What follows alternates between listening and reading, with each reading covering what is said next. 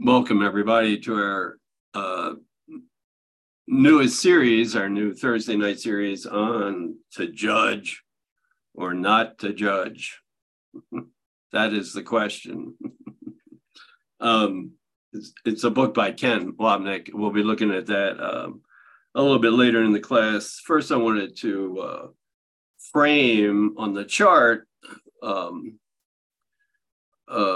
to this whole idea of judgment, what judgment is all about, where did it start. Ken actually gets into that in the first part of the book. But I just wanted to put it on the chart so we get an idea in our awareness of what's going on with it. So we're all familiar with the tiny mad idea of separation. If we've looked at the chart at all, it begins to dawn on us that wasn't actually the problem when we seemed to step outside of heaven and played with the idea of being separate from each other, from God, from Jesus, from the Holy Spirit, etc. The problem was when we took it seriously. But one of the ways to look at any topic we're covering in the course that's an ego-based topic, in this case, judgment, is to look at it from the point of view of the tiny mad idea of whatever it is we're talking about. In this case, it's the tiny mad idea of judgment.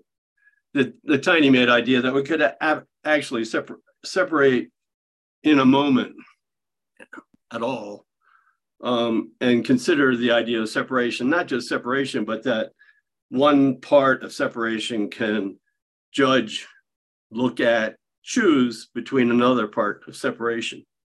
In order to have judgment, you have to have duality. You have to have one thing judging another. So is the tiny mad idea that was even possible? There's no judgment in heaven. There's no justice in heaven. There's no reason for justice in heaven. Whatever the experience of oneness is, it does not include injustice. It does not include judgmentalness, judgment period. Of course, talks about judgment, judgmental, judging about 500 times. It's a pretty hot topic in the course. And certainly if we look at it from the point of view of the chart, it becomes one of those fundamental issues to judge or not to judge, to believe that I could actually judge or not judge, that experience is even possible. So we step outside of heaven and we play around with duality. We play around with one seeming separate thing, judging another seeming separate thing. In this case, it's the insanity of judging whether I even want to step back into heaven. I'm judging whether that's a good idea. And so the tiny mad idea of separation, the tiny mad idea of judgment. So we're often running with that. And then, there's basically two responses to that tiny mad idea that judgment is even possible, that I could be a thing that judges something else. And one of those reactions insists on that's impossible. The Son of God is really innocent. The Course calls that the way the Holy Spirit sees the tiny mad idea of judgment, and that we're still innocent. We're still God's one Son. That idea of judgment is totally impossible. And then the ego's idea of judgment is that it's certainly not only possible, but we actually pulled it off, at which point we look at that idea and we tell ourselves we're guilty of pulling it off. We're no longer the innocent Son of God, but we're this guilty thing that actually is separated from God our Father. And we believe it. We get ourselves to believe it. So judgment more than implies, the verdict, the gavel slams down. The Holy Spirit never slams anything. He just looks at that idea of separation, the idea of judgment, says, it's impossible. Stop being silly. You're still one innocent Son of God. The ego looks at that and slams the gavel down and goes, yes, sin, yes, guilt, yes, fear. Often running with the entire 12 jurors saying guilty as charged, and you will be punished. You are sinful, you are guilty, and you need to be afraid of your punishment at this point, because you're going to be punished for pulling off the separation. It's the whole story of sin, guilt, and fear, which proves that not only did we pull off the tiny mad idea that we could be judgmental and judge something, but we actually did it, and now we're often running into this guilty state of separation, identifying with a separated ego. So, and then this, of course, this idea of, yes, the Son of God is guilty, yes, the Son of God separated, gets projected on everything in the world. So we're on a constant, incessant hunt for guilt. One of the key things about projection is, yeah, I'm looking for guilt, but not in me. I'm looking for it in you. I projected my guilt onto you. I don't even know I did that. I projected this internal guilt of separating and believing I actually separated from God, and I have to find it in the world all the time. It's an obsessive, constant, crazy search for guilt. And then we pretend we're not doing that. But in any given moment, just ask yourself, who's your favorite bad guy? And believe me, if you're at all in ego mode, you won't have any problem coming up with at least a dozen figures in the dream that seem very real and seem very victimizing. So part of buying into this is when it gets projected into the world, it's just this nonstop search for guilt, this nonstop search to throw the gavel down and say, no, I'm not guilty, you are. And it goes on and on. It's why we watch the news. It's why we go to work. It's why we have families. It's why we do anything in the world. If we're doing it with the ego, we've got to find guilt in our partner, in our families, in our children, in each other, in ourselves. The constant search for guilt, the constant search to slam down that gavel and say, guilty as charged. Look what you did. So the good news is all this is made up. The bad news is we don't know it's made up until we start asking for help from Jesus or the Holy Spirit, the other judge, if you will, of the tiny mad idea that says innocent, not guilty as charged, not guilty. God's Son is still innocent. So any questions about that at all at this point? Or thoughts or comments or anything? I'm sure none of us do this anymore, right? We're not on a constant search for guilt. Go ahead, Susie. Yeah, I'm doing that all the time, Tim. But when you say we made this guilt up and we don't realize that we made it up, and we ask Jesus' help to open our eyes to see the truth about it all. I'm just wondering, I'm not asking for a show of hands, but does anybody get there? Does anybody get there? I'm not going to stop trying, that's for sure. But I'm just wondering, is this something I just take one tiny step at a time and wait? But the thought in my head is, does anybody really get there? So, yes, the good news is yes. And the process is one step at a time. We start talking about the 3 steps of forgiveness. We start with the first step of forgiveness, where we think we are as a body in the world judging other bodies. We start with first step of forgiveness, what if I'm not upset for the reason I think? I could also say, what if I'm not judging for the reason I think? What if I'm not judging for the reason I think? I think it's because look what they did, and they're going to do it again, and they did it yesterday, they're doing it now, and they're sure to do it tomorrow. What if I'm not judging for the reason I think? What if I'm not pointing the finger that way and 3 fingers are actually being pointed right back at me, meaning they didn't throw God away. That's not what I'm upset about. What if it's I did this? I threw the keys to the kingdom away. They're not being taken from me. What if I threw them away? What if I threw Jesus out the window? It's almost like in any given moment, I think it's possible to write down any specific that's bothering us about anybody, and then cross out their name and put in my name and look at it from the point of view, is this what I'm doing to Jesus? I took the keys of the kingdom away from him. They didn't take it from me. I said, no, you can't have me back. You can't have me back as a son of God. You can't enter my sanctuary of sin, guilt, and fear. You don't have access to that. You don't have access to this kingdom of God as me, as one son of God. I mean, you can almost like literally do that and begin to get a sense of, no, this isn't being done to me. This is what I think I'm doing to myself, my own innocence, to your innocence. And certainly I feel like I'm doing this to Jesus. And it's pretty specific. So I think that's where we start. Looking at maybe this is not being done to me, maybe. So the first step of forgiveness is maybe I'm not being judgmental for the reason I think. Maybe it's not got nothing to do with the other guy. So yeah, there is a way back, and I think it works. I think today's lesson was all about that.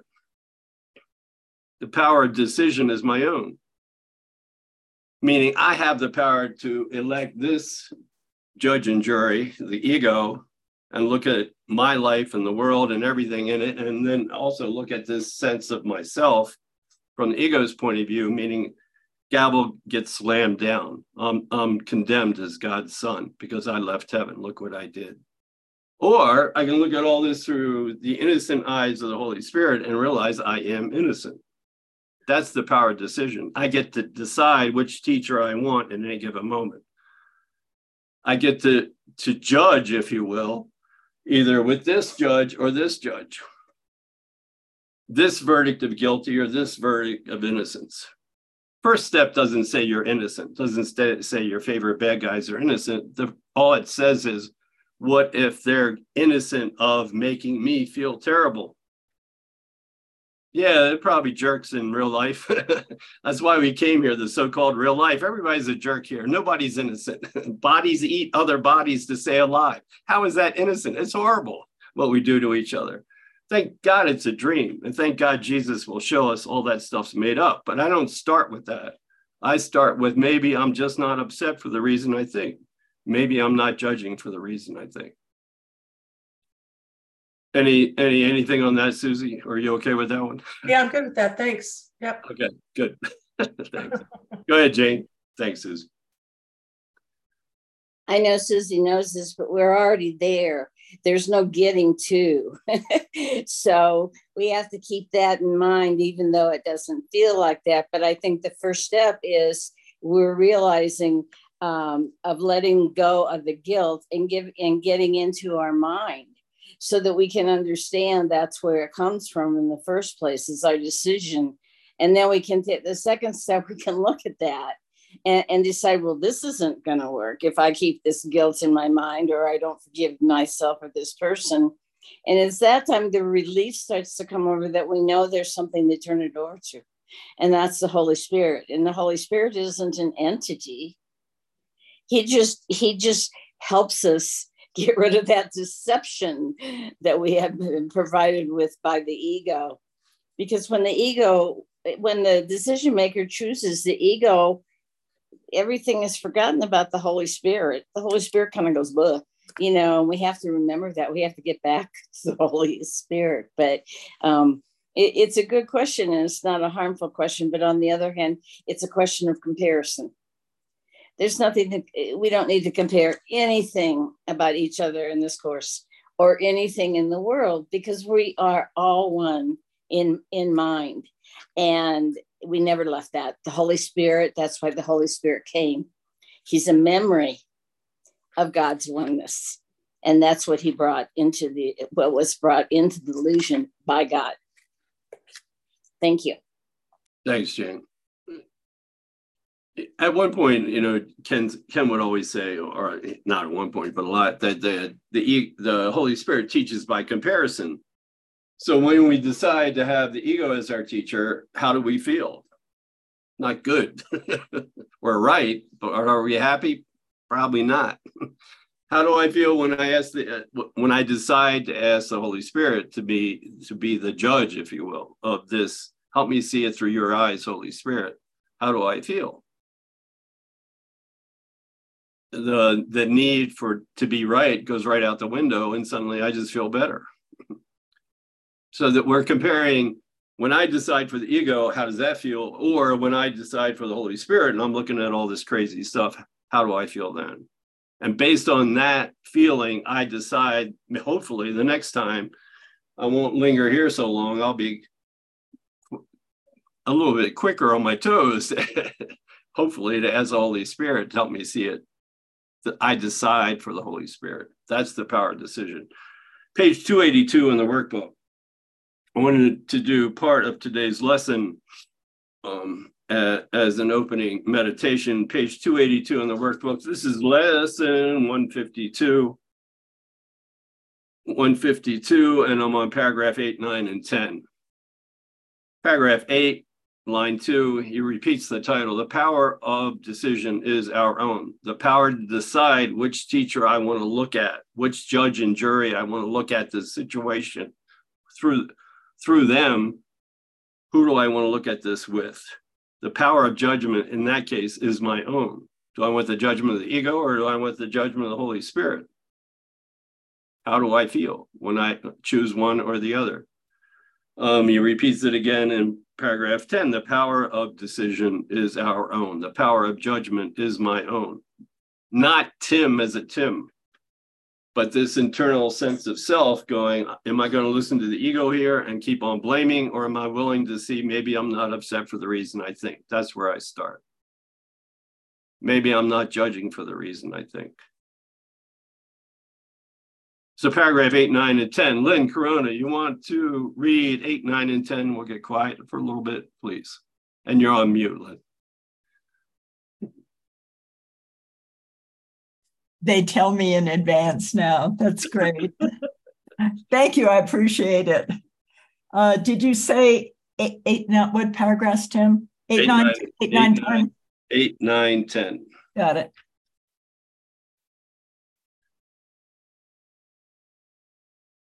Let us today be truly humble and accept what we have made as what it is.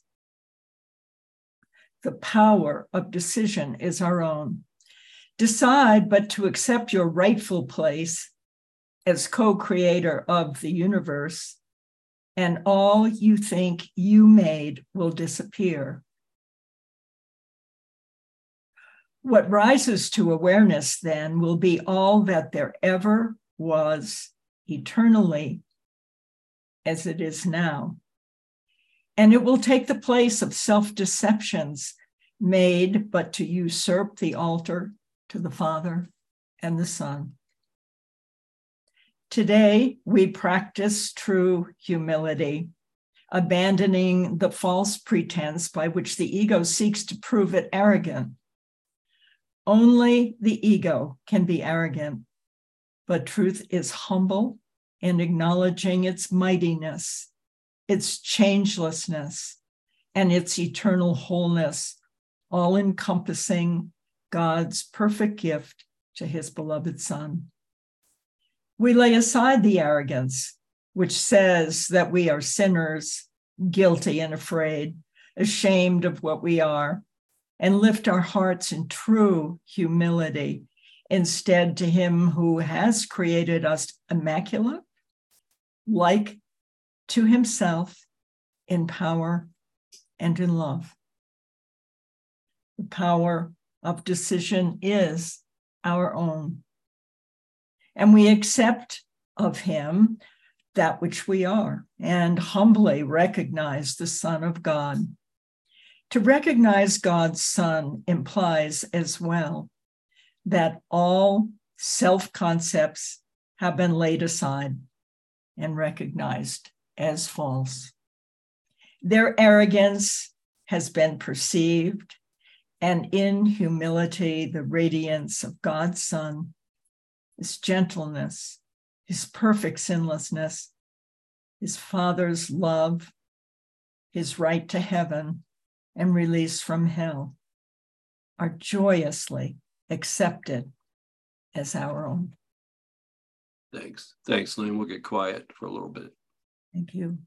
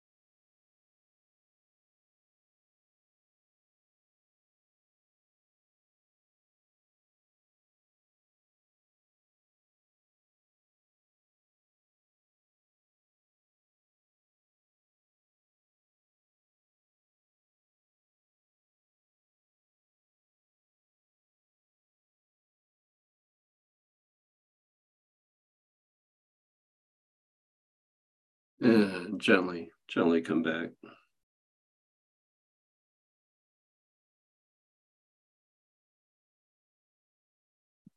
So just to look at the process of forgiveness in terms of guilty, innocent, our incessant search for guilt in the world, if we're listening to the ego as our teacher, first step of forgiveness.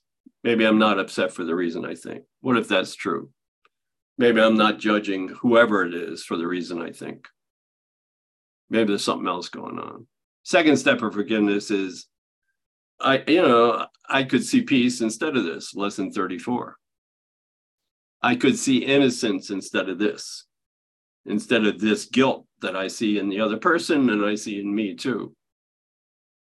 I could see innocence instead of this. I could see a verdict of non-guilty instead of this guilt that I am seeing. Second step of forgiveness. Third step is, voila, I see innocence. You're still a pain in the butt, but I know that's not what you truly are. I know that's not what I truly am. I see innocence. I experience it. I feel it. And, we don't have to plan any of this stuff. We just got to be willing to try it. Try it. Mikey likes it. You got to kind of take, before you know whether something's going to taste good or not, you got to give it a little chance. Got to put it in your mouth and chew on it a little bit. See how you feel while you're chewing on it.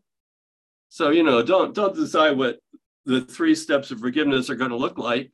Just try the first step. See where that takes you. What if I'm not judging you for the reason I think? What if something else is going on? Am I open to that possibility? And then when I begin to back up to this, internal this, maybe, I'm not the Antichrist I might think I am. I'm not the home of evil, darkness, and sin that he talks about in lesson 93 that I think I am. Maybe there's still innocence. Really, do we think Jesus would still be sticking around if we were really the Antichrist? He would have split a long time ago. He's not going to hang out with the Antichrist. He is the Christ, for God's sake. Why would he hang out with the other? He didn't go anywhere. He still loves us. He knows we're making all this stuff up. So, give peace a chance. Give Jesus a chance. Give this process of forgiveness a chance. Try it. Don't decide where it's going to take you. Just try it and see where it does take you. Yeah, so that's the 3 steps. Let's look at in the manual, back in the manual. It's going to take me a little bit of time to frame all this stuff before I actually get to Ken's book. Back in the manual on page 12, this is section number 4. What are the characteristics of God's teachers? I'm on Roman numeral 3, tolerance. Basically, tolerance, the opposite of being judgmental. It's not like I tolerate you because even though you're a pain in the butt. True tolerance is when I get to that 3rd step of forgiveness, and I see innocence in you, and I see innocence in me. That's what he's talking about here. We just don't jump to that. We've got to work through the process to get to that point. What he's describing here is an advanced teacher of God. He's talking about tolerance, that the advanced teacher of God has already worked through the process of forgiveness for himself. And this is the third step of forgiveness. He's not judging anymore. He doesn't have to judge. He knows you're innocent, and he knows I'm innocent. So paragraph 1. Rebecca, you want to read paragraph 1 under tolerance, please? Okay. Thanks. Can you hear me okay? Yes. Okay. Tolerance. God's teachers do not judge. To judge is to be dishonest, for to judge is to assume a position you do not have. Judgment without self-deception is impossible. Judgment implies that you have been deceived in your brothers. How then could you not have been deceived in yourself? Judgment implies a lack of trust, and trust remains the bedrock of the teacher of God's whole thought system. Let this be lost, and all his learning goes. Without judgment are all things equally acceptable, for who could judge otherwise? Without judgment are all men brothers, for who is there who stands apart? Judgment destroys honesty and shatters trust. No teacher of God can judge and hope to learn.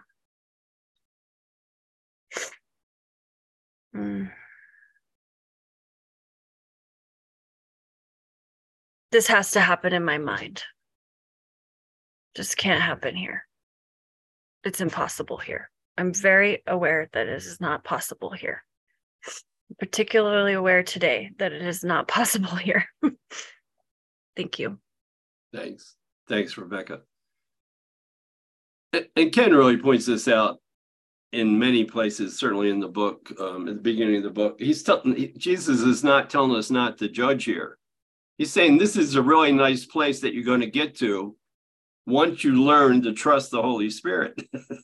You have to go through the 6 stages of trust before you get to this point where you hit this, I don't judge anymore. I don't have to judge anymore. There's no reason to judge anymore. But to get there, I have to work through every stage, if you will, in the process of learning how to trust the Holy Spirit, is we give him a chance.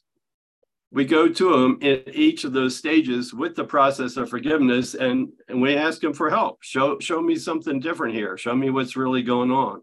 If I'm not judging for the reason I think, show me what's going on. And then when I get back to that real reason I'm judging, so I don't take responsibility for what I think I did, help me see that maybe I didn't do that either.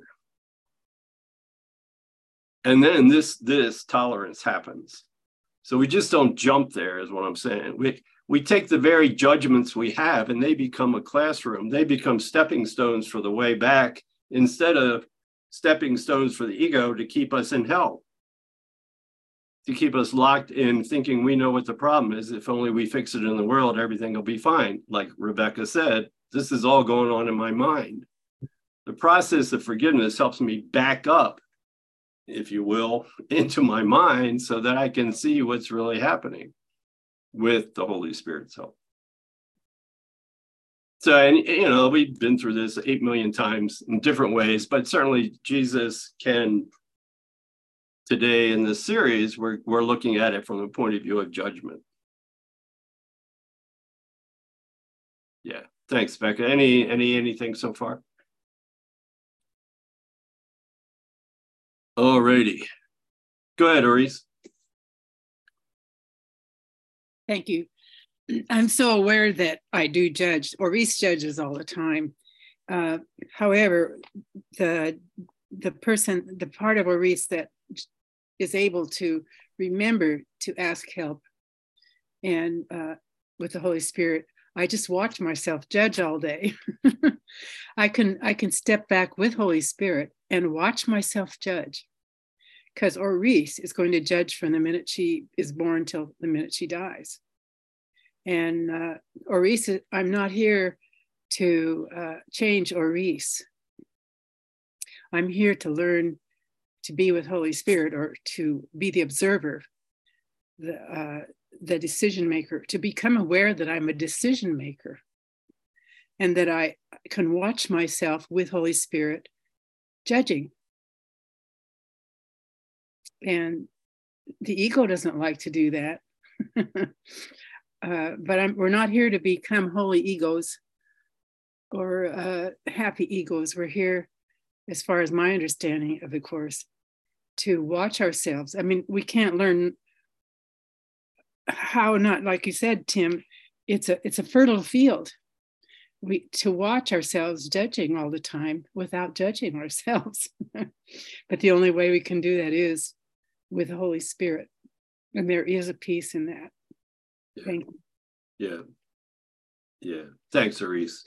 Back in that paragraph 10 that Lynn read from today's lesson, he said, to recognize God's Son, to have an experience of what's really going on, to recognize God's Son implies as well that all self-concepts have been laid aside and recognized as false. The first self-concept we deal with is I'm an Aris, I'm a Tim, and I'm affected by all these other crazies in the world with names too. They've all got names. I think I'm a body that can be affected. That's the first self-concept I lay down without even knowing it when I say, maybe I'm not upset for the reason I think. Maybe I'm not upset because I'm a Tim being affected by whoever. Maybe something else is going on internally. And then this self-concept ultimately gets laid down, which was causing my preoccupation with believing this self-concept that I was a body.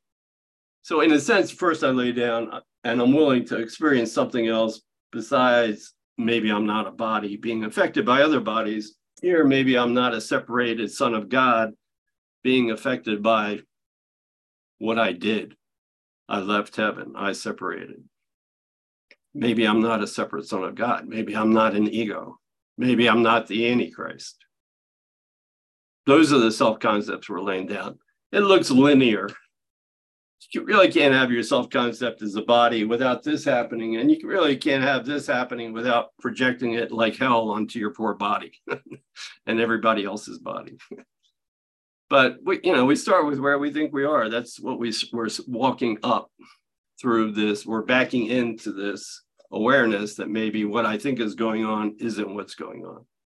The way I'm judging what seems to be going on in the world may not be what really needs to be judged. Ultimately, I realize nothing needs to be judged. I don't have to judge you, and then internally, I don't have to judge me.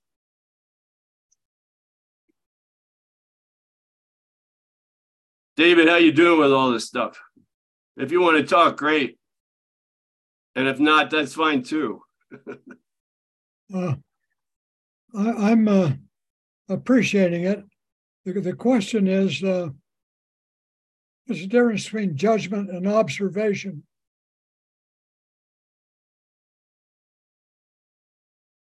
Any thoughts on that, David? No, I don't.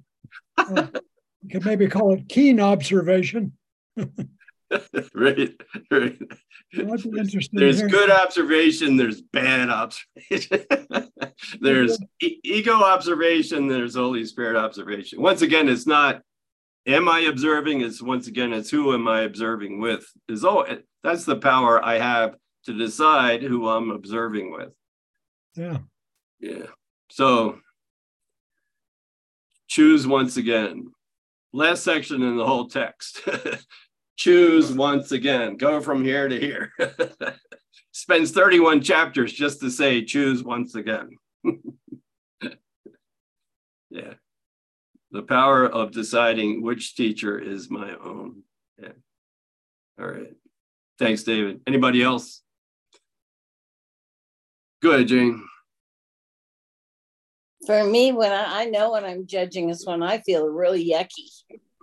If I'm just observing, I just feel peaceful because I think that's the miracle, is changing my perception. back to the Holy Spirit.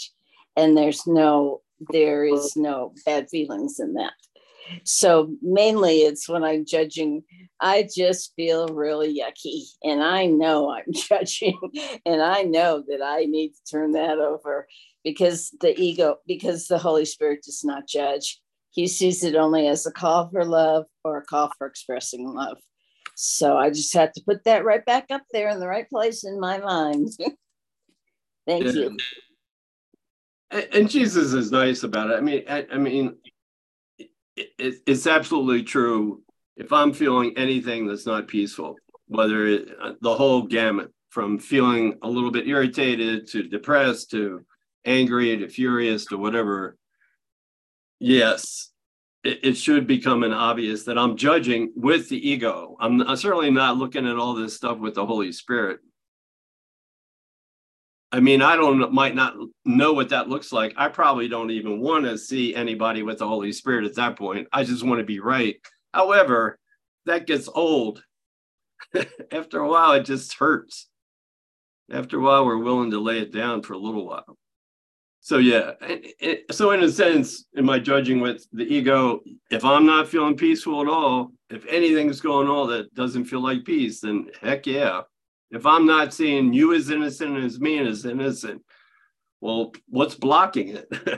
Every judgment I'm making it. What blocks the third step of forgiveness are all the judgments I'm making about you in the world, and ultimately, internally, all the judgments I'm making about me inside as a separated son of God. Judgment with the ego rules at that point. Yeah. And that's a good test. How do I feel? Am I judging with the ego? I'll feel terrible, or I'll feel slightly off, whatever it is. I won't feel peaceful. I won't see people as innocent. I won't see me as innocent. Yeah. Thanks, Jane. Alrighty, follow my notes. Okay, it's hard. It's hard to talk about. I think it's hard.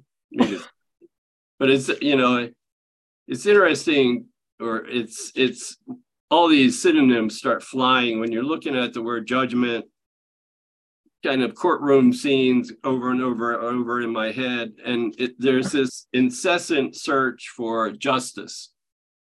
There's the ego's justice, which says, I got to find who the guilty party is and they should be punished. And that's certainly the world's justice, that's what we do. Our whole legal system is based on find out who's guilty, throw them in jail. That's the world's sense of idea of justice. In a manual number 19, it's on page 49, Jesus goes through this whole idea of what is justice. What is demanding our judgment right this moment? Who's the guilty party I have to slam the gavel on, and they need to be punished. They need to go to jail. Earlier, somewhere we just read, or will read, actually it's here. There's no justice. There's no justice or injustice in heaven. The demand for justice only happens when there's seeming injustice. Whatever's going on in heaven, whatever that experience of oneness is, it doesn't contain judgment. It doesn't contain a need for justice. There's nothing unfair in heaven. Unfair is another huge synonym that comes up. What's unjust here? What's unfair? Look how unfair they're being. Look how they're robbing me of my innocence. Huge unfair. Huge cry for justice, punishment. Vengeance is mine, saith the ego. Vengeance doesn't exist, saith God. There's no reason for it. You don't have to find justice. Justice is only necessary.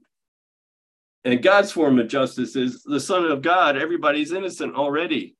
What bodies do or don't make any difference. And I'll show you that's true. That's the Holy Spirit's form of justice. Everybody's equally innocent, in spite of what's going on in the world.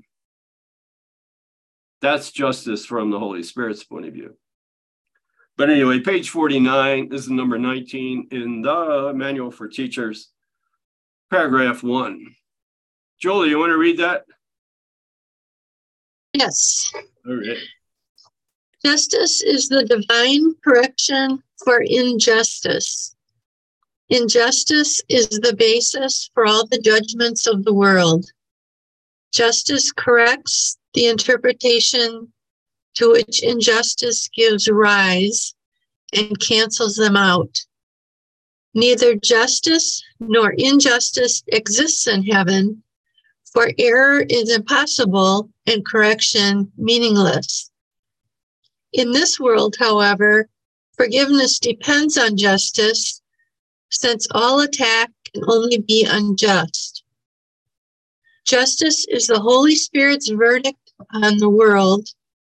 Except in his judgment, justice is impossible, for no one in the world is capable of making only just interpretations and laying all injustices aside. If God's Son were fairly judged, there would be no need for salvation. The thought of separation would have been forever inconceivable. You okay with that, Julie? Well, I'm resonating with that. It seems impossible for me not to have judgments here. I don't know that I understand the whole thing.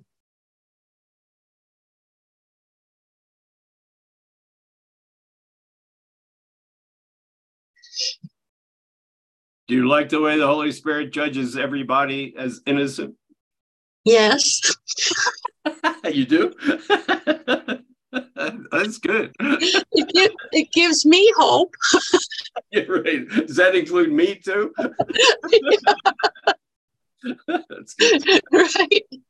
Well, if we have a healthy ego sense of not wanting to burn up, we have to appreciate that, right?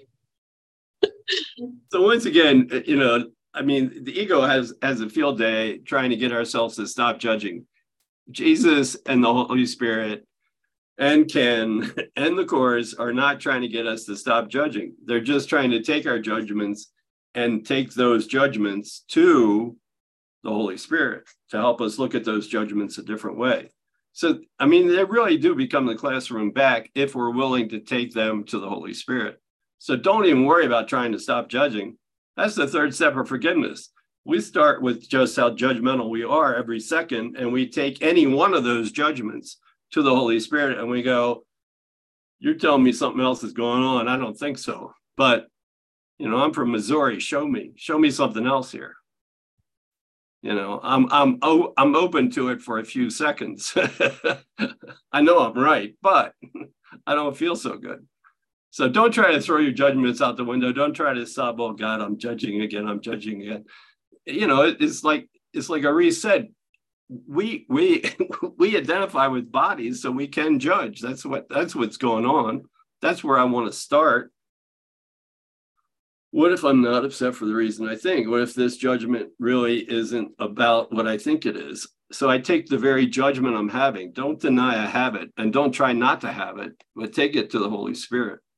So Julie's judgments. I'm going to write a book about Julie's judgments. I want them itemized. Take Julie's judgments to the Holy Spirit. I like that. All right. Anybody else? Thanks, Julie. Sakina, I want to know, are you all right with this Holy Spirit saying everybody's innocent? Justice is the Holy Spirit's verdict upon the world. Does that include who? All right. We're rocking and rolling today, boy. All right. Very good. Finally learning. Yeah. We're all a little hard-headed. This takes a while. Jesus has been trying for a long time to get us to wake up, but he doesn't give up. Yeah, he's pretty patient. Thanks. Thanks, Julie. Thanks, Akina. All right, paragraph 2. Stephen, you want to do it, please? Certainly. Let me get to it here. Okay. Justice, like its opposite, is an interpretation. It is, however, the one interpretation that leads to truth. This becomes possible because it is not true in itself. Justice includes nothing that opposes truth. There is no inherent conflict between justice and truth. One is but the first small step in the direction of the other. The path becomes quite different as one goes along. Nor could all the magnificence, the grandeur of the scene, and the enormous opening vistas that rise to meet one as the journey continues be foretold from the outset. Yet even these, whose splendor reaches indescribable heights as one proceeds, fall short indeed of all that wait when the pathway ceases and time ends with it. But somewhere one must start. Justice is the beginning. And we're on page 49, by the way, in the manual. Manual for Teachers, page 49, paragraph 2. Go ahead, Stephen. Sorry. Oh, that's okay. This is kind of like perfect guidance. For me, I was thinking about forgiveness looks and waits, and judges not. You know what that means, Stephen? No, not really too much, but I have an idea about it. If I don't judge, I don't perceive, I don't project. If I don't judge, the innocence just stays where it has been all along. And I want to say that I choose Holy Spirit or Jesus, and then I go that way, but it doesn't work that way for me. I go to decision maker, and if I believe it in this way. If I'm willing, if I'm genuine, I'm sincere in wanting to get to the right mind, I'm really kind of already there. And once I'm there, Holy Spirit and Jesus are with me. But another thing about this is it happens all at once. And it seems sequenced to me. It seems like Holy Spirit comes along after the willingness.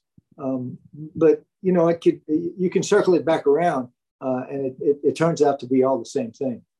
And I really don't know how to talk about that in words. But I just do what Watney says when I remember it. And I do what Jesus says when I remember it. And the one I've been thinking about most is I want to be in the right mind, looking at the wrong mind without judgment. That's coming up over and over. And for quite a while now, every day I just ask to be taught. I don't know what I want to be taught. Sometimes I'm choosing things. I'd like to know forgiveness today, or I'd like to know what it is about this anger that's coming in. Sometimes it's got some in the world stuff, sometimes it doesn't. But this course, I'm learning it in a way that I guess we're all doing it the same way. Meaning, when it gets there, it gets there. I just here recently started understanding guilt. For the whole time, I'm not really understanding that part. But then that sentence came up that I keep talking about: teach no one that they've hurt you. And I started looking at who I do that with, and I realized it's everybody. If you do any little thing, I'm going to show you that. But anyway, because I realized that, I've asked to be taught. Teach only love, for that is what you are. I guess that'll do it. Boom, like that. All right, thanks. So that next to last sentence, we got to start somewhere, but somewhere one must start. And we start with at least admitting that every time I make a judgment about anything or anybody, I'm saying you did hurt me. I'm not teaching you that you didn't hurt me. I'm teaching you did. And I'm judging you for it. Look what you did. You hurt me. So that's where we start. I think I'm a body, and I think your body hurt my body. That's where we start. And then the first justice is, what if all this guilt I'm laying on that thing that I think hurt me isn't responsible for the pain I'm feeling? What if I'm not upset for the reason I think? What if I'm not feeling terrible for the reason I think? What if it's got nothing to do with them at all? That's the first justice I start with. The first act of justice is, I'm willing to stop teaching you for a moment that you hurt me, and I'm willing to possibly look at and own, maybe I am doing this to myself, though I don't believe it. Why would I do anything that's stupid? But what if that's true? Am I willing to back up to that? Am I willing to see that you're not hurting me? I'm just hurting myself, and I'm blaming it on you. Teach no one that they don't hurt you. Well, that's pretty much the third step of forgiveness. The way I get there is, well, what if I don't think they're innocent, but they might not be the source of my pain. They might not be hurting me. And every judgment I have screams, you did this. You are hurting me. What if that's not true? Teach no one that, that they're hurting you. When I get to that third step of forgiveness, that'll just happen. I'll teach everybody they're innocent, I'm innocent, we're all still okay. Nobody's hurting anybody. We're all still the Son of God. But to get there, I start with admitting my judgment insists you're hurting me. Am I willing to look at that? And if that's not true, am I willing to look at something else that may be responsible for it? That's where we start. But somewhere one must start. You're hurting me. And my judgment insists that's true.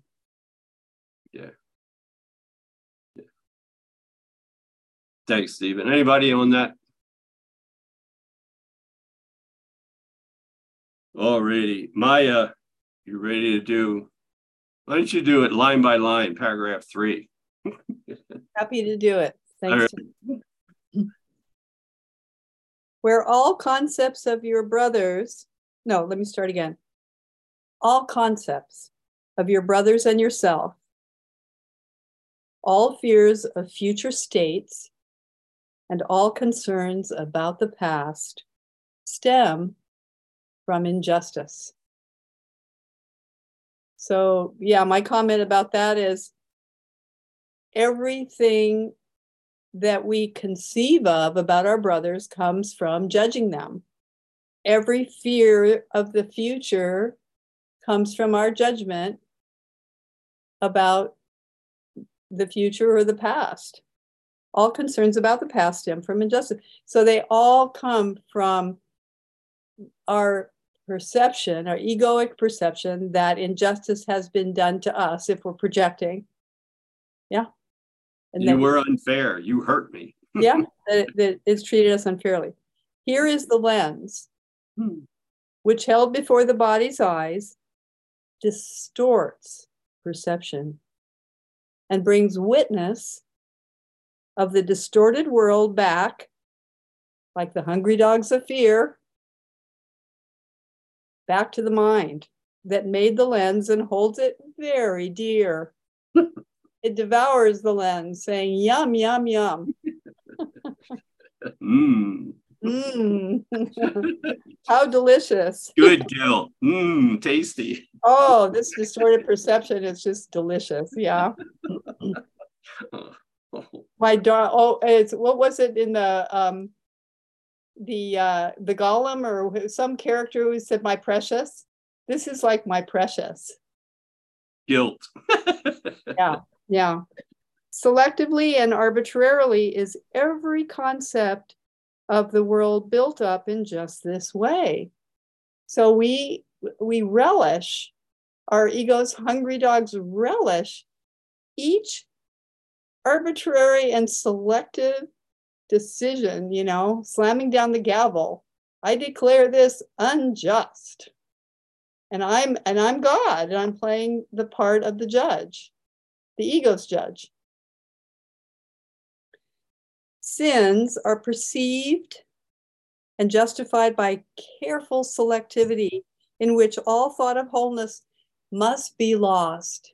So the more that we splinter into parts, the more we fragment, the more we shatter wholeness, the more effective is our concept of the world built. Sins, in quotes, are perceived and justified by careful selectivity in which all thought of wholeness must be lost. So wholeness is out the window. We must fragment. We must split into parts. The more, the better, to keep this going, to keep this alive. Forgiveness has no place in such a scheme, for not one sin, but seems forever true. So every single sin is held in devotional reverence by the ego as being true. This is a picture for incredible and perpetual misery. It's just the perfect storm, isn't it? Oh, that's good. I like that. No, I don't like it, but I mean, yeah, that's good. Very good. Thanks, Maya. All right. Well, we'll return to these sections on judgment and justice down the road. I wanted to right now look at some of Ken's seminars, and I'll bring this up later on in future classes. This is the one that the book's actually taken from. But To Judge or Not to Judge. It was a seminar Ken did back in 2013. God knows if I was there. I have no idea. To Judge or Not to Judge. But anyway, the book was the manuscript for this seminar. Or what do they call it when they make a script out of it? That. Tim, I have a question. Was that was during the last year of his life? Yeah. Yeah, you're right. Now that I'm thinking about it, and I can't tell. No, I take it back. This was published. Sorry, in 2013. Okay. It came out in June 1990. 1990. Okay. Oh, it was early. Yeah. So yeah, and I'm guessing, and I'm not sure, that may have been in Roscoe at the time, but I'm not sure about that. Okay, and then he has this good little set from the early days. This is from June 1992, The Meaning of Judgment. This is like a 2-disc set. I'll listen to this over and over and over again in the early days. In his little books, Ken's little books on the healing power of kindness, the first one was actually subtitled Releasing Judgment, the healing power of kindness, another approach to it. In terms of justice and dealing with justice, this one, The Justice of Heaven. Meaning, there's no need for justice in heaven, is the gist of it, the justice of heaven. And this also, same idea, justice returned to love. So there's a bunch of stuff on judgment and justice, et cetera, et cetera. Those are some of them. He had another seminar, and I thought, sure, I had it, but I can't find it. So I had to order it again. I got to have it all, right? It's called Letting Go of Judgment. Letting Go of Judgment. So I'm not sure when that seminar took place. Lots of good stuff. Just give you an idea of possibilities. Today we're going to be working on this. So, any questions about those guys, those seminars? All right. The back cover of this book. Lisa, you ready? I'm reading the back cover of the book, right? Yeah, that. Okay. Man, look at that. A purple heart. It's violets and a heart. Ooh. All right, I'm reading. This is important. Ready? Okay. This book is based on a workshop presenting the teachings of A Course in Miracles on judgment, emphasizing the idea that we are asked not to give up judging, but rather to give up our investment in believing we are capable of making our own judgments. A line-by-line commentary on Lesson 151, All Things Are Echoes of the Voice for God, forms the basis for exploring the Course's principles regarding judgment and the process of allowing the Holy Spirit or Jesus to judge all things for us. The edited transcript is not verbatim to the edited audio recording of the same title.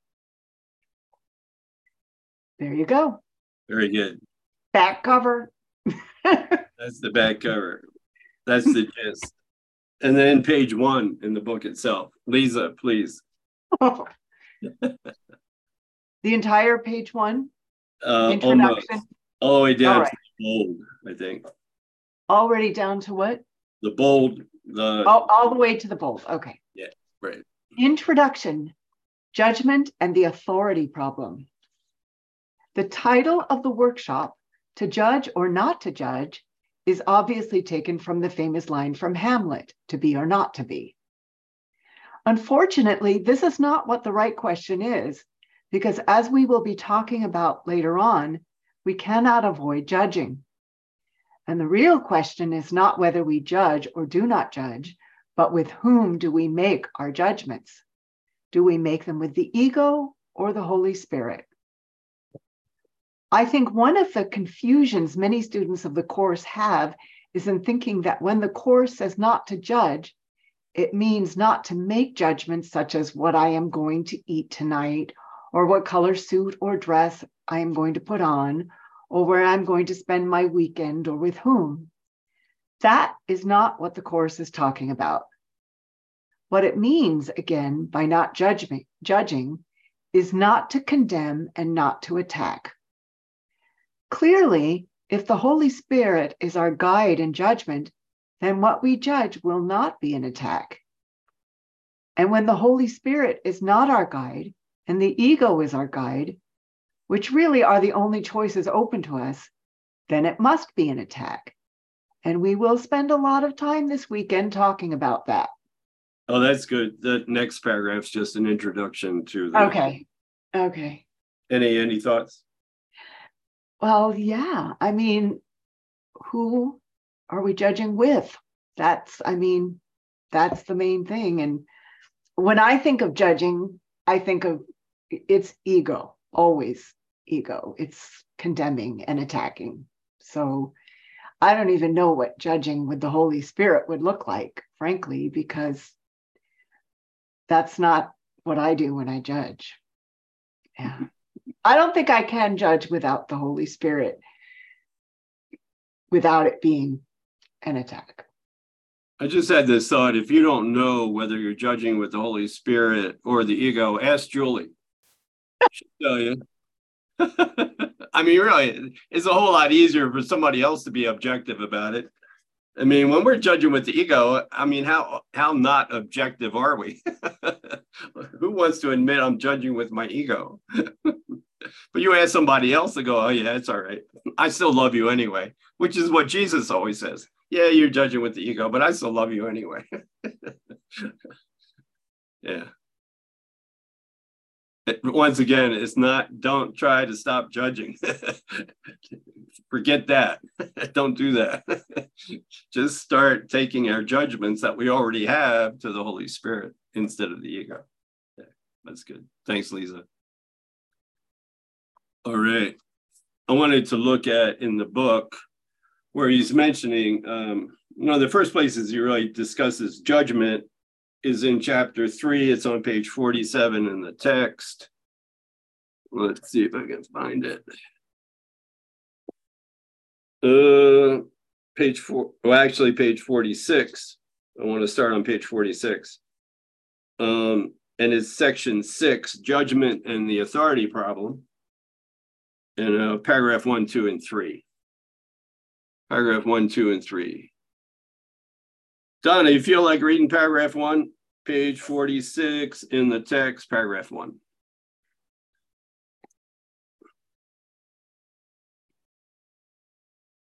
Yes, I just have to get to it.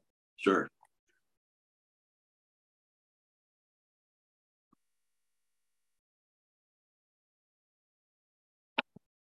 Section 6, Judgment and the Authority Problem. We have already discussed the last judgment, but in insufficient detail. After the last judgment, there will be no more. Judgment is symbolic because beyond perception, there is no judgment. When the Bible says, "Judge not, that ye be not judged," it means that if you judge the reality of others, you will be unable to avoid judging your own. Oh, one more, Donna, please. The choice to judge rather than to know is the cause of the loss of peace. Judgment is a process on which perception, but not knowledge, rests. I have discussed this before in terms of the selectivity of perception, pointing out that evaluation is its obvious prerequisite. Judgment always involves rejection. It never emphasizes only the positive aspects of what is judged, whether in you or in others. What has been perceived and rejected, or judged and found wanting, remains in your mind because it has been perceived. One of the illusions from which you suffer is the belief that what you've judged against has no effect. This cannot be true unless you also believe that what you judged against does not exist. You evidently do not believe this, or you'd not have judged against it. In the end, it does not matter whether your judgment is right or wrong. Either way, you are placing your belief in the unreal. This cannot be avoided in any type of judgment because it implies the belief that reality is yours to select from. That's good. Any thoughts or questions, Donna? You know, right before we turn to this section, I was thinking about the painting of the Last Judgment in the Vatican. So it's a very famous Michelangelo painting. And the good people are being welcomed into heaven and the bad people are, you know, going down into the pit or wherever. And it seems to me that all the systems of the world are positioned to align us to judge and to judge unfairly and to judge with malice in our hearts.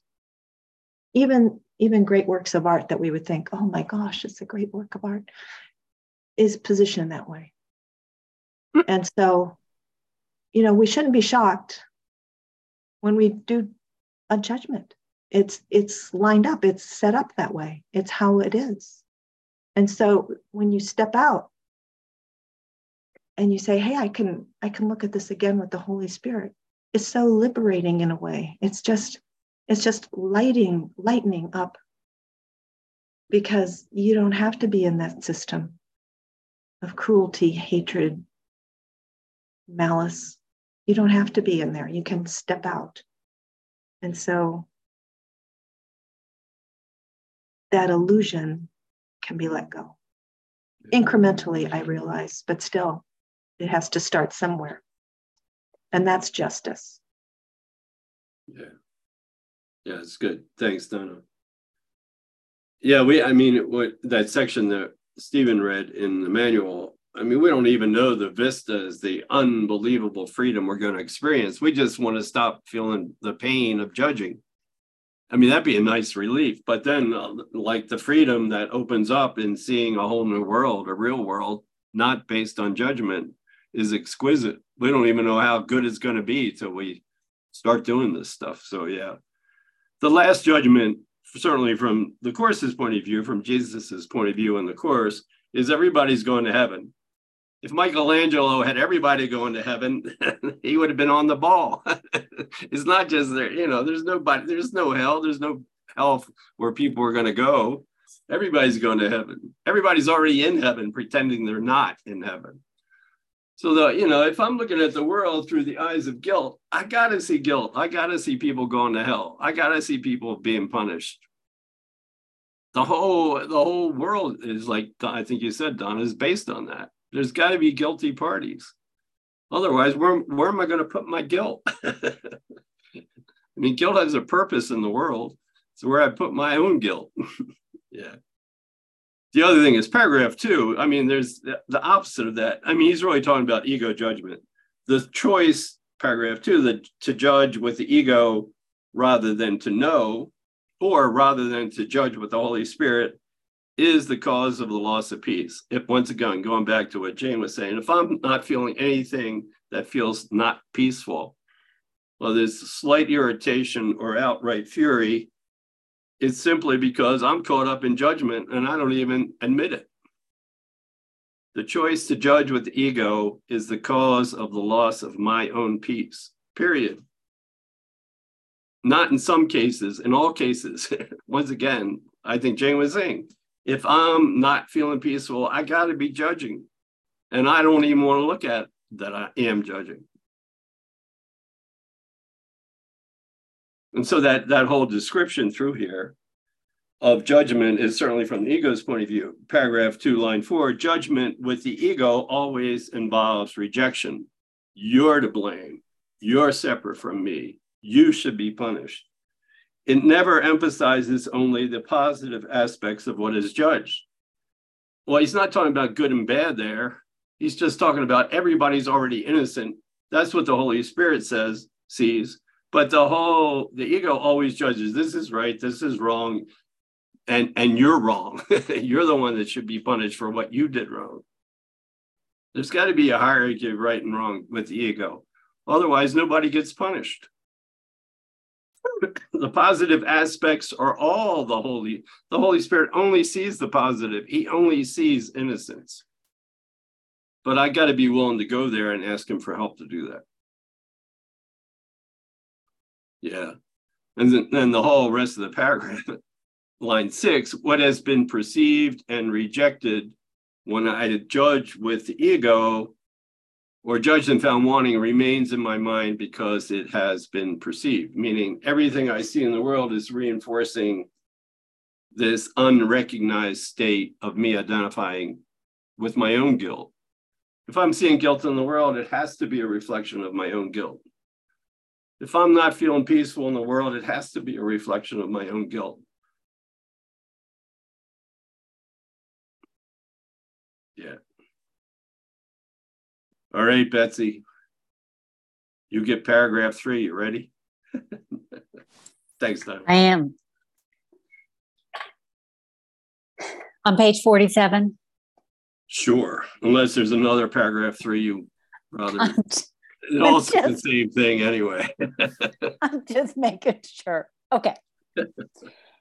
You have no idea of the tremendous release and deep peace that comes from meeting yourself and your brothers totally without judgment.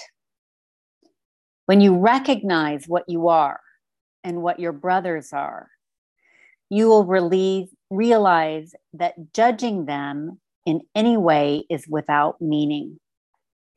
In fact, their meaning is lost to you precisely because you are judging them.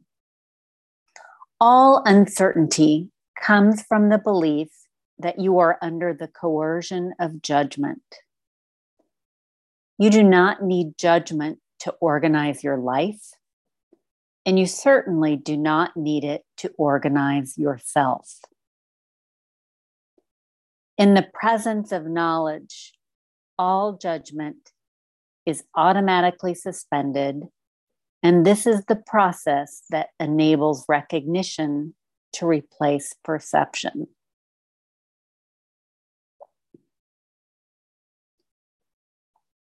Well, there's a lot in there. And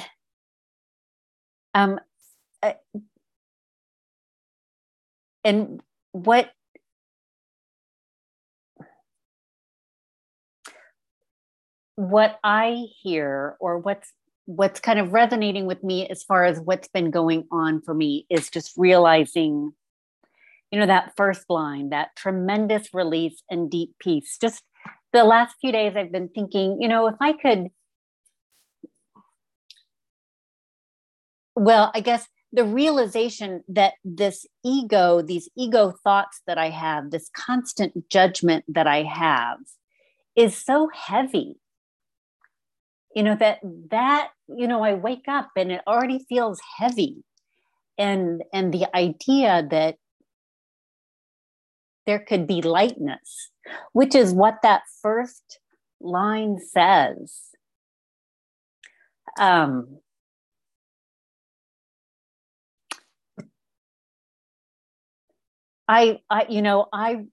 find lightness in that sentence, because outside of that sentence or lines like that, I feel really burdened. So I'm really grateful for those things. Thanks. Yeah, thanks. It really is a reiteration of that paragraph once again that Stephen read. The tremendous release, the incredible vistas of peace that we'll see. The freedom from all this judging constantly, incessantly, etc. I knew this guy in 12 Steps. They're all characters, but he was quite the character. He said the very first thing he had to do in the morning when he woke up was to hit his knees. Like, not even make it to the bathroom if he could, but just hit his knees right away and surrender all the craziness he was feeling to, in this case, his higher power, but in our case, to Jesus or the Holy Spirit. Like, and then like, Jesus, you got to take all this crazy because I can't stop being crazy. You got to help me look at it. You don't even have to help me stop judging, but I mean, just help me look and see my judgments aren't based on anything real. And then go to the bathroom and then come back and talk some more. But yeah, getting out of bed in the morning is tough. Some days it's really tough. Yeah. But, just, as soon as we get it together, it's like, instead of, oh God, it's morning, we learn to say, good morning, Jesus, and actually mean it. Not, oh, Jesus, it's morning. Oh God, I got to do this again. Oh no, hey, Jesus, good morning. Excuse me for a second. I got to go to the bathroom. I'll be back. Or you can come with me. I don't care. You see everything anyway. Yeah. Yeah. Yeah. Thanks, Betsy. Whew. So let's actually look at Ken's comments on at least that section. I'm on page 1 again, the bold in this book.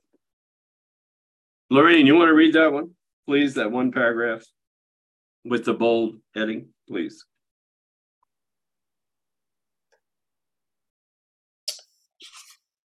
You have no idea of the tremendous release and deep peace that comes from meeting yourself and your brothers totally without judgment.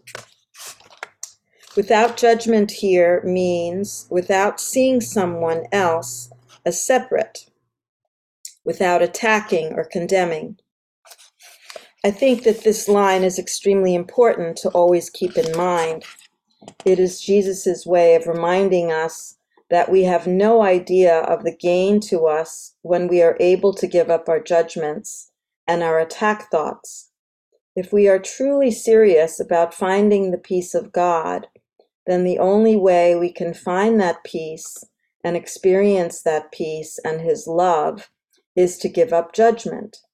In effect, we could say that the whole Course in Miracles, one of its major purposes, is to show us first how we are judging all the time and not judging with love, and then to give us the means whereby we can change our minds about these judgments. Oh, you might as well finish those next 2 paragraphs, please. When you recognize what you are and what your brothers are, which is really that we are all part of the same Christ, you will realize that judging them in any way is without meaning. In fact, their meaning is lost to you precisely because you are judging them. We will see in just a minute, as I discuss the origin of judgment, that the whole purpose and motivation in back of our judgments and holding onto grievances and choosing right from wrong and dividing up the world into good versus evil, etc., the whole motivation in that is precisely to keep the true meaning of ourselves hidden from us. And that meaning is that we are all one in Christ. That remembrance is what the Course refers to as the atonement principle, namely that the separation from God never truly happened. Our judgments are not something that occur to us or that spontaneously arise in our minds. Rather, our judgments are things that we choose specifically to further our identity with the ego and to attack the Holy Spirit's love in our mind, again, which is a love that sees all people as being one. That's good. Thanks, Lorraine. Any thoughts? Yeah, I was just thinking how, we did that section on joining and how when we're judging, we're doing the opposite of joining. And that if we're joining, there's no judgment. And that's like the beauty that we experience when we join. And then also what came to me was when Donna was saying, or somebody was saying about heaviness. I think she left. I was just thinking how when we have these judgments, it's like this heavy pack that we're throwing on somebody else, and it's the burden, so that's why it feels so heavy, like carrying this burden. I don't want it, so I'm going to give you the burden. And so if we can let go of that burden, we feel lighter. Yeah, I never thought of that, judging versus joining. That's good. I think the way Beth, I thought it was Beth who was doing it, approached it, joining versus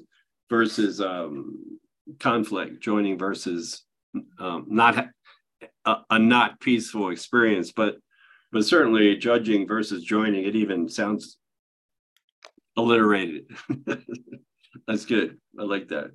And it's hard to judge when you're joining. I mean, you're focused on joining. It kind of makes it a little bit difficult to judge. I mean, you can, especially in form, but ask Chris about his trip to the Nashville with his favorite loving partner in golf. I mean, we can join in form and still throw a fit, but I mean, also it's an opportunity to actually join in the mind with that person if we just invite it. So, yeah.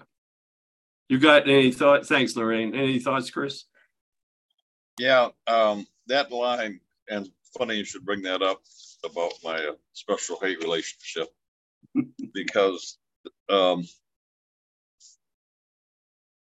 that, we have no idea. This is the release we'll feel. I had the experience too of feeling like I had let go of this, or released it, or forgiven this relationship. Friend, foe, yada. But I think what I had really done was just one layer of the onion ring, meaning John is his name, and I still think I was doing kind of forgiving him from my ego, because I was still releasing all these feelings, but feeling also that I'm better than him, that I didn't have all those qualities. And I felt like I was better than him because he drove me. It really was bothering me so much. I kept thinking about it, mulling it over. And during one of our classes here, intellectually it hit me, but also on a I guess emotional level, I felt at a peace and at one with him, and that we weren't different at all. we were both sons of God. And that felt a lot different than me just kind of verbally saying, well, I can let this go. So that line, you can't imagine the peace and joy you will feel when you give up judgments. And I did feel that, and I still do. And it's the wonderful thing about it is it carries over to all you crazy people out there and every place else, on an ego level, or all the judgments I make about you. You guys are a lot easier to feel the oneness with. But if I felt like if I could do it here, and it was I, there was no I in it really. It was just like, this is what life is. There's no difference, and that's wonderful. It's not like, shoot, there's no difference. I mean, it was a beautiful feeling, and I think maybe that's why we're asked to search for that person that is our special hate person, because it just releases so much grievances and hate in myself. Thank you. Good. Thanks, Chris. A lot of J's tonight. Do I want to join John or judge John? Do I want to join with Julie or judge Julie? J's are flying everywhere tonight. Pick a J. You want to join with that J or judge that J? Yeah. Julie the judger or Julie the joiner? What do I want to be tonight? That's good. Good. Yeah, thanks. The relationship to anger and judging is a big one. It's hard to kind of justify our judging unless we get ticked off about it. And the more we get ticked off about it, the more we feel right. So as a closing, this is lesson 347. 347. It's on page 477. So it's not just some judging, but there's usually, some irritation involved, if not outright anger, if not outright fury. And he's saying, in this case, he's just lining it up. Lesson 347, page 477, anger must come from judgment. As soon as I judge that you're separate from me and you're hurting me, teach no one that they can hurt you. When I'm teaching you, one of the ways I teach you that you're hurting me is I get mad. I get really mad. Anger comes from judgment, from saying you hurt me, you did something unfair. Judgment is the weapon I would use ultimately against myself to keep the miracle away, to keep the peace away, to keep innocence away. For me, not just you, but me. That's the weapon we use. And that's what that lesson's all about. All right. Luana, you feel like reading lesson 347, please. Lesson 347. Anger must come from judgment. Judgment is the weapon I would use against myself to keep the miracle away from me. Paragraph 1. Father, I want what goes against my will and do not want what is my will to have. Straighten my mind, my Father. It is sick, but you have offered freedom, and I choose to claim your gift today. And so I give all judgment to the one you gave to me to judge for me. He sees what I behold, and yet he knows the truth. He looks on pain, and yet he understands it is not real. And in his understanding, it is healed. He gives the miracles my dreams would hide from my awareness. Let him judge today. I do not know my will, but he is sure it is your own. And he will speak for me and call your miracles to come to me. That's so beautiful.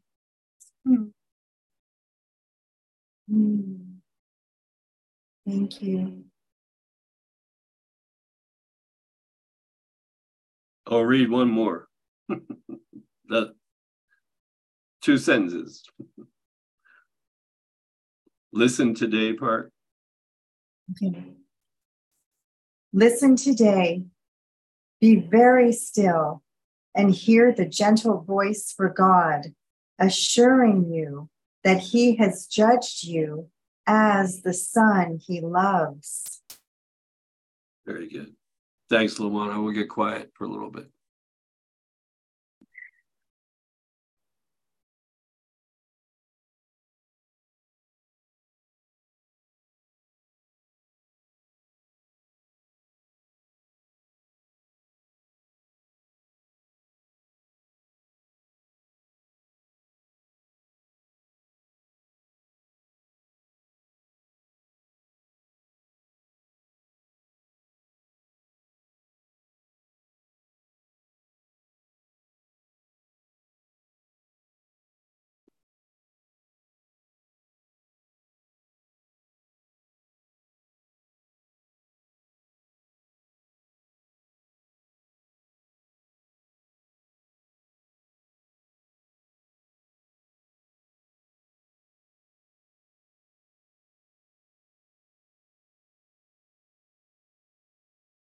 Thanks, everybody.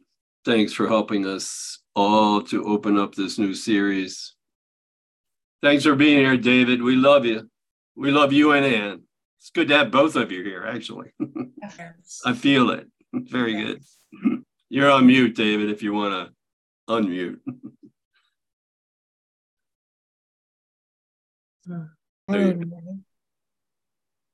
Thank you. It's good to be here. Yeah. Appreciated the session today. Yeah, good to have you here, David. So good to have you here. Yeah. Yeah. Thank you very much. Have a good We night. all love you, David. We're standing right with you. Yeah. Standing right with you. Thank you so much. Appreciate it very much. I feel Ann smiling. I see her right behind. Ann would always give me a hard time. Can you imagine that? Actually, I try to give her a hard time. The word I got about her was that if I knew what she was really going through, I would be very envious. Oh, Oh. well, that's good. Well, I am. Really. All right. Thanks, David. We love you, Ann. We love you, David. Take care, everybody. Have a good night. Thank you, Tim. Thank you. God bless.